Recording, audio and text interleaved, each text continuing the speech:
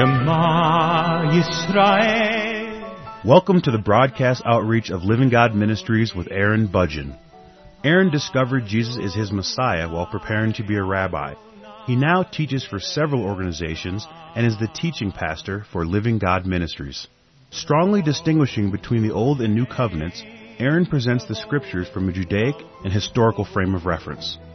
Join Aaron now as he reveals the reality foreshadowed and the new life we can now experience because of what the Lord Jesus accomplished for us.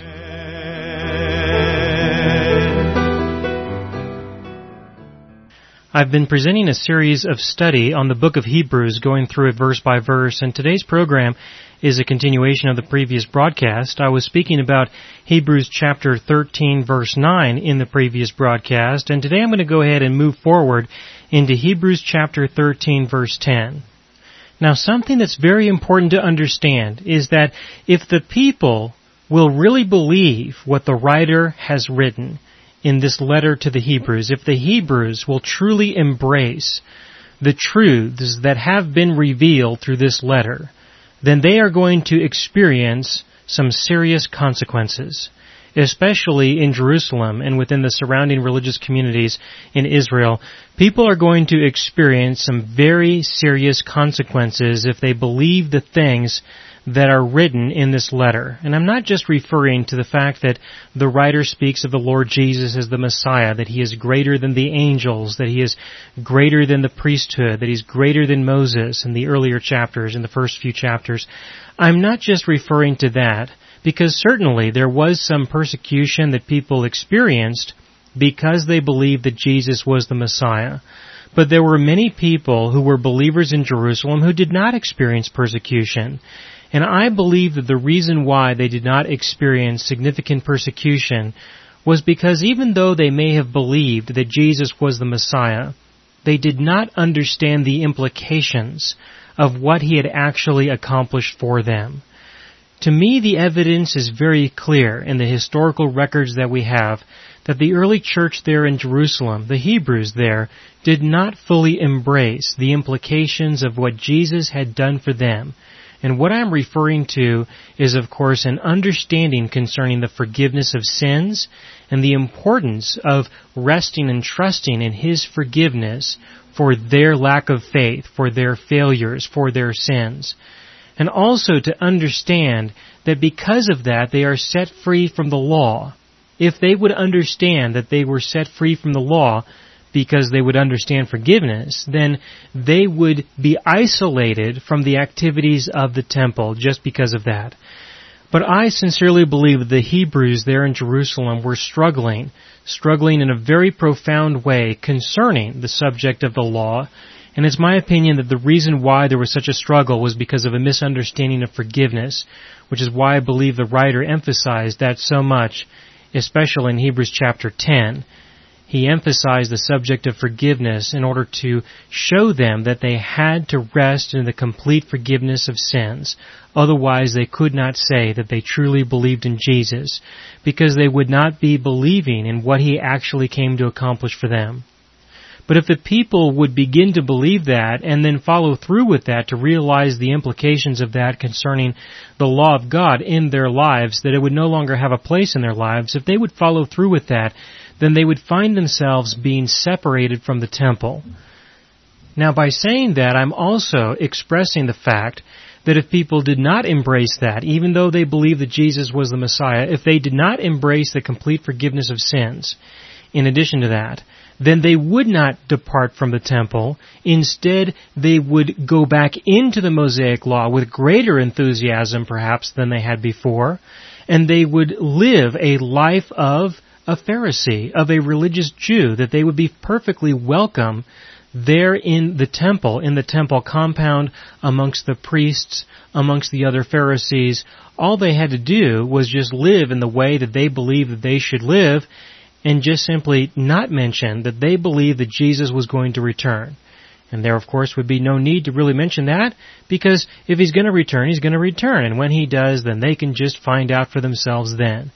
Because everybody there in Israel had already been confronted with the Lord Jesus and His message, they would have already had an opportunity to make their choice concerning that. There's no reason to continue to speak about it and do what we call beat a dead horse, if that's a good expression to use in this context. I don't know, but it's the first thing that comes to mind while I'm speaking about this.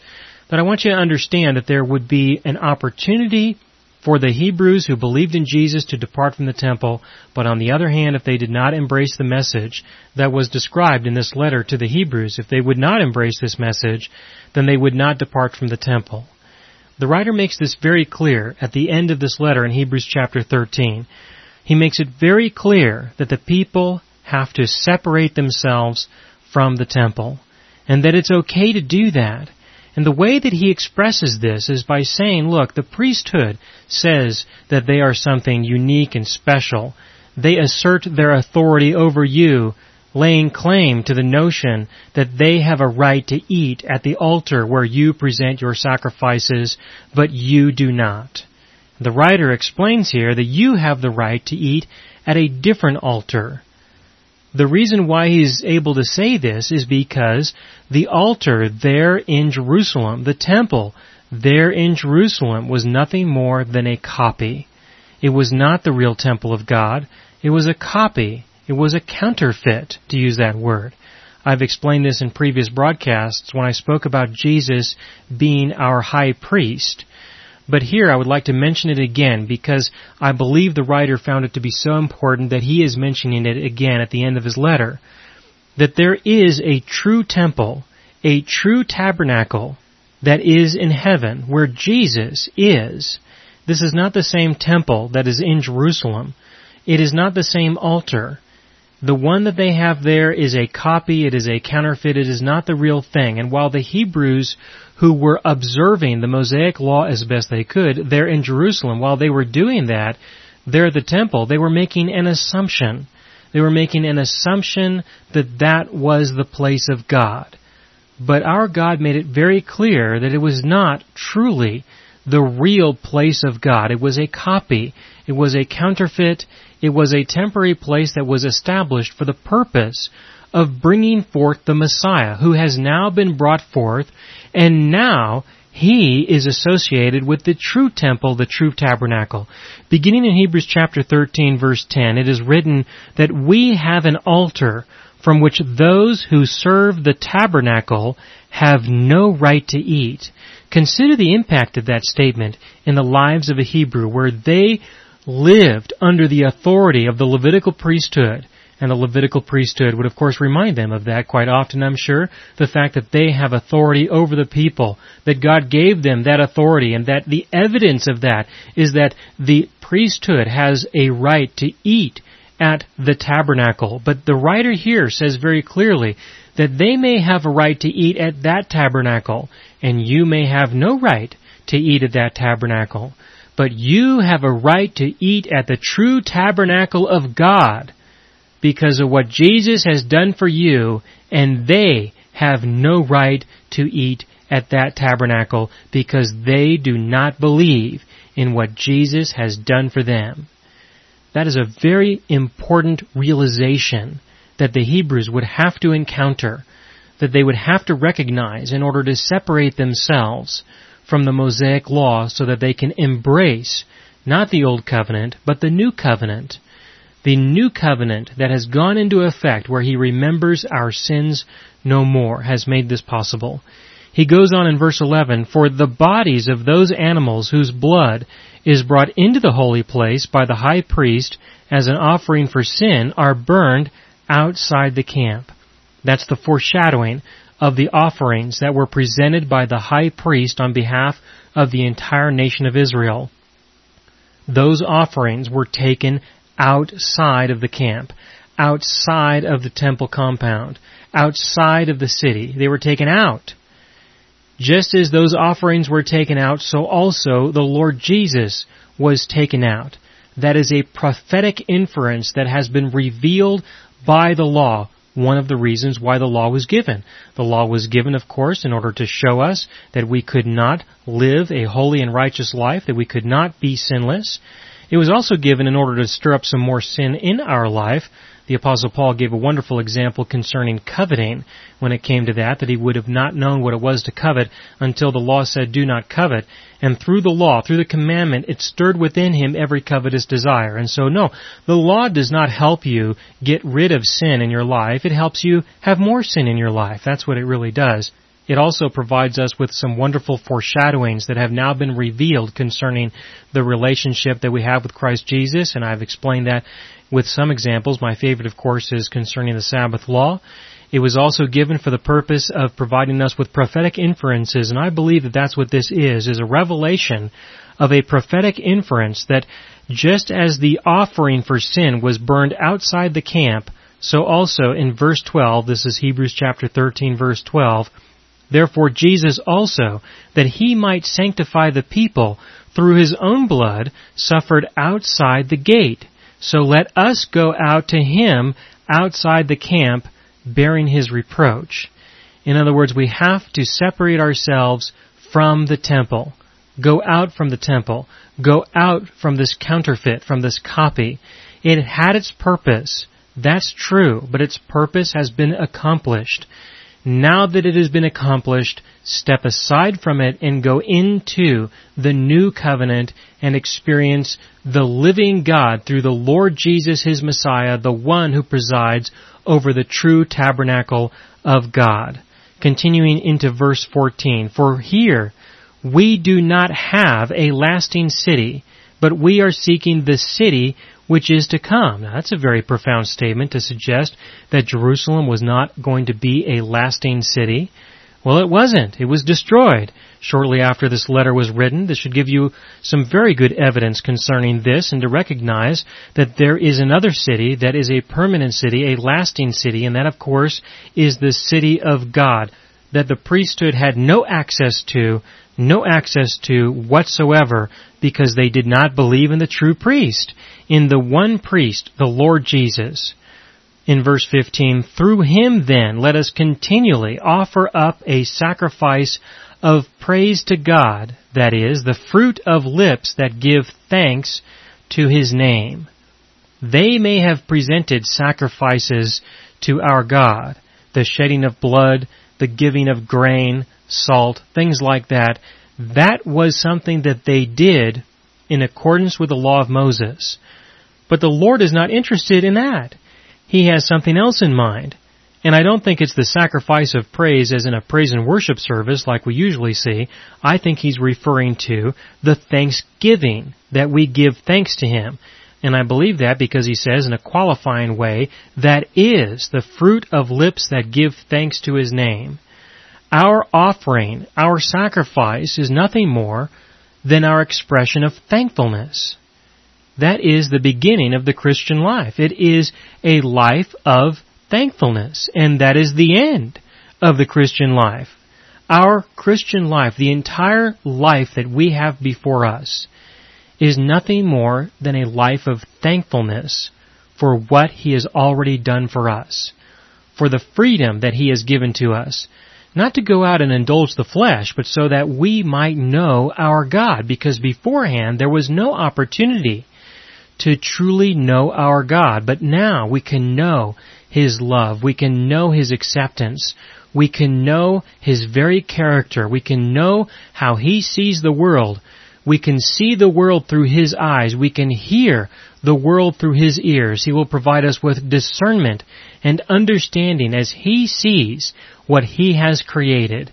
He will enable us and allow us to participate in what he is doing. We can become living, active participants in the world that he has created, just as he is a living, active participant in the world that he has created. And the works that he prepares for us are those that we can walk in with thankfulness, regardless of the outcome that we may perceive. That is the sacrifice of praise, as is described in Hebrews chapter 13, verse 15. And he continues into verse 16, and do not neglect doing good and sharing, for with such sacrifices God is pleased. Well, what do we do that is good, especially in the context of sharing? Well, we share what we have received. That's what we share. If we have nothing, we share nothing. And all that we have Everything that I have that is of any value whatsoever is what my God has given to me. And what He has given to me is Himself. And I am very thankful that He has given Himself to me. And I share Him with you, which is an act of goodness. It is nothing more than giving to others what you have received. And you can do that easily when you're living a life of thankfulness for what He has given to you. It is nothing more than a natural expression of a life of thankfulness when you recognize what has been given to you and what you truly have to be thankful for. You will share what you have with others. He continues on into verse 17, and I believe that this is his approach to closing his letter, where he says, "Obey your leaders and submit to them, for they keep watch over your souls as those who will give an account. Let them do this with joy and not with grief, for this would be unprofitable for you." Now I understand that there are a number of governments that we have had throughout the course of history that have not looked after the souls of their people. And so you will have to make a decision concerning that to determine which ones you're actually willing to submit to. Because if you have a government who is wanting to destroy your soul and not watch over it, then I don't believe that that's what he had in mind. At least not in this verse. If you'd like to believe that, I think you're going to have to go somewhere else, but not here. Where? I don't know. But here, he definitely, in my opinion, says that if there is a government who is definitely looking out for your best interest, then don't give them any more problems than they already have. There's no need to do that. It's a very practical statement, in my opinion. And then in verse 18, pray for us, for we are sure that we have a good conscience, desiring to conduct ourselves honorably in all things. And I urge you all the more to do this, so that I may be restored to you the sooner. Now the God of peace, who brought up from the dead the great shepherd of the sheep, through the blood of the eternal covenant, even Jesus our Lord, equip you in every good thing to do His will, working in us that which is pleasing in His sight. Through Jesus Christ, to whom be the glory forever and ever. Amen. And then he ends his letter by making reference to Timothy, which tells me that this is quite likely the Apostle Paul who wrote this letter. Now, as reference to the will of God, as he expressed it in verse 21, I sincerely believe that his reference goes back to chapter 9, verses 15 and 16, where he explained that the will of God is the description of an inheritance that you have received as a result of His death. And this inheritance is all that you need for life and godliness. And I sincerely believe that what you have is the Holy Spirit of God. That's what you have. That is what has been given to you, and He has been described as an inheritance that you have received as a result of His death, because the Holy Spirit is the free gift that has been given to you, that has been offered, which is the very solution to the problem of humanity that was defined in the beginning of our records, which is Genesis chapter 1, 2, and 3, where He said that in the day that you eat from the tree of the knowledge of good and evil, in that day you will surely die, where they lost the indwelling presence of the life of God that had been breathed within them in accordance with the law of sin and death. That now that problem has been solved. Now that spirit has been restored. And that spirit has been restored in the context of the death of the living God who manifested in the flesh.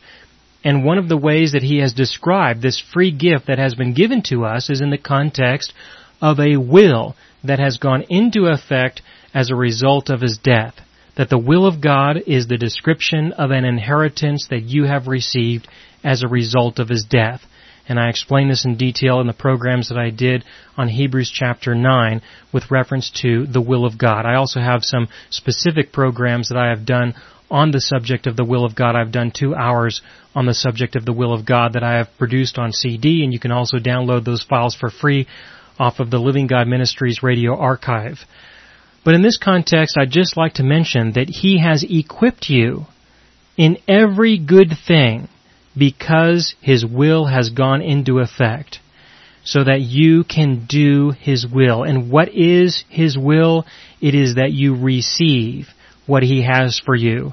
And if you receive what He has for you, then you will share with others what He has given to you. You will do good to others because that is the goodness that they truly need.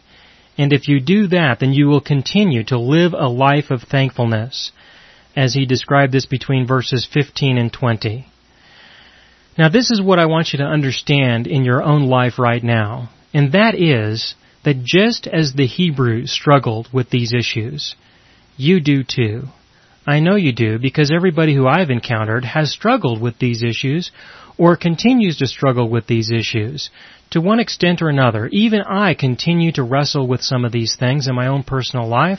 That's why I know so much about this subject, is because it is a very personal subject to me. And I have spoken a great deal out of the depths of what the Lord has revealed to me in light of my own growth and maturity in my relationship with Him through Christ Jesus. But you will find that not only you but others are struggling with these same issues concerning the temple that they worship in and the priesthood who they are attached to and associated with. And they are fully dependent on the offerings or the praise services or the things that are done in the temples, in the tabernacles, in the churches that we have today that are looked at in the exact same, or at least in a relatively similar way, that the Hebrews looked at their temple in Jerusalem. So also, there are many Christians today who look at their churches in a very similar way. And you're going to find that if you begin to truly embrace the forgiveness of God for you, and subsequently from that, if you begin to experience the freedom that is available for you from the law, and I'm not referring to just the Mosaic law, there's also every system of law that you find within every denomination. Every Christian denomination can be defined in terms of the laws that they obey in order to govern their own individual unique society that they have there. Any system of law will do. It'll still have the exact same effect. And when you embrace the forgiveness for your sins that has been given to you, you're going to find that you're going to experience a sense of freedom from the law. And if you do, you're going to find yourself in a situation where you will probably have to depart. You will probably have to leave the congregation that you are a part of. And I want you to look at this letter very closely and realize the struggle that the Hebrews had, because I believe that you will be able to understand a little bit about what they were dealing with. If they departed from the temple, they would lose an awful lot more than just a handful of friends, or perhaps some of their family. They would lose opportunities for working. They would lose opportunities for engaging in business and in trade. Many of them had to leave the country because of the persecution that they experienced because they believed that. The Apostle Paul was somebody who was cast out of Jerusalem. He was captured. People tried to murder him. He eventually found himself in Rome, and he died there because of this belief that I am describing. You know, the other apostles, they never fully embraced this, in my opinion, and because of that, they never experienced the same kind of persecution that the Apostle Paul experienced when he went into that area, when he went to town. They weren't throwing out the other apostles because I don't think they really understood this subject as the Apostle Paul did. But that, of course, is an opportunity for another series of programs concerning that subject.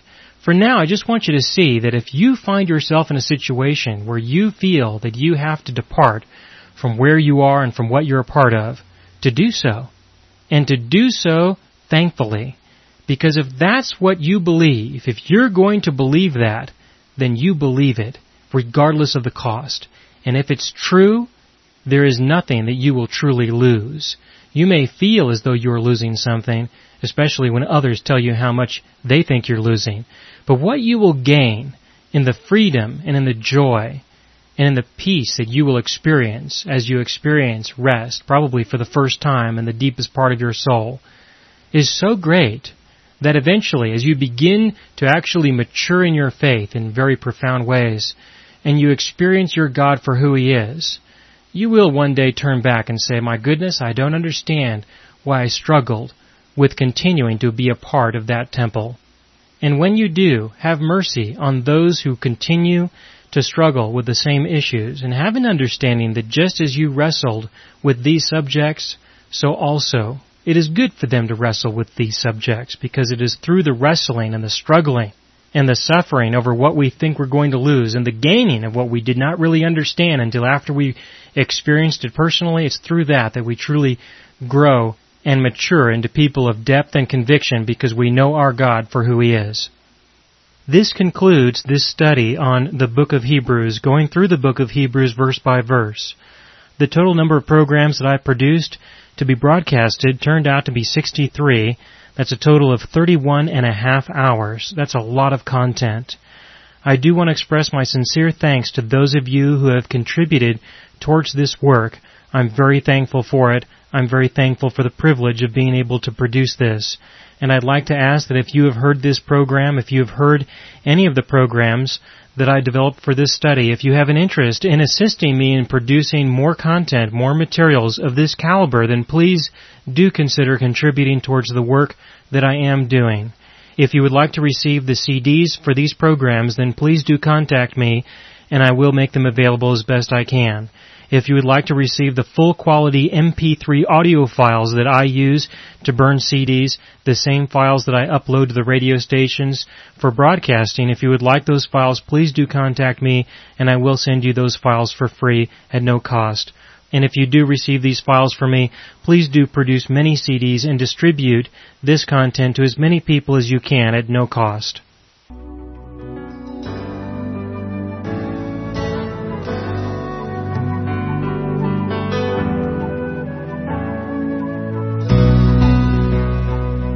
You have been listening to the broadcast outreach of Living God Ministries. You can hear all of our programs for free through our radio archive at livinggodministries.net. That is, livinggodministries.net. Do help us develop new radio programs and continue broadcasting on this and other radio stations.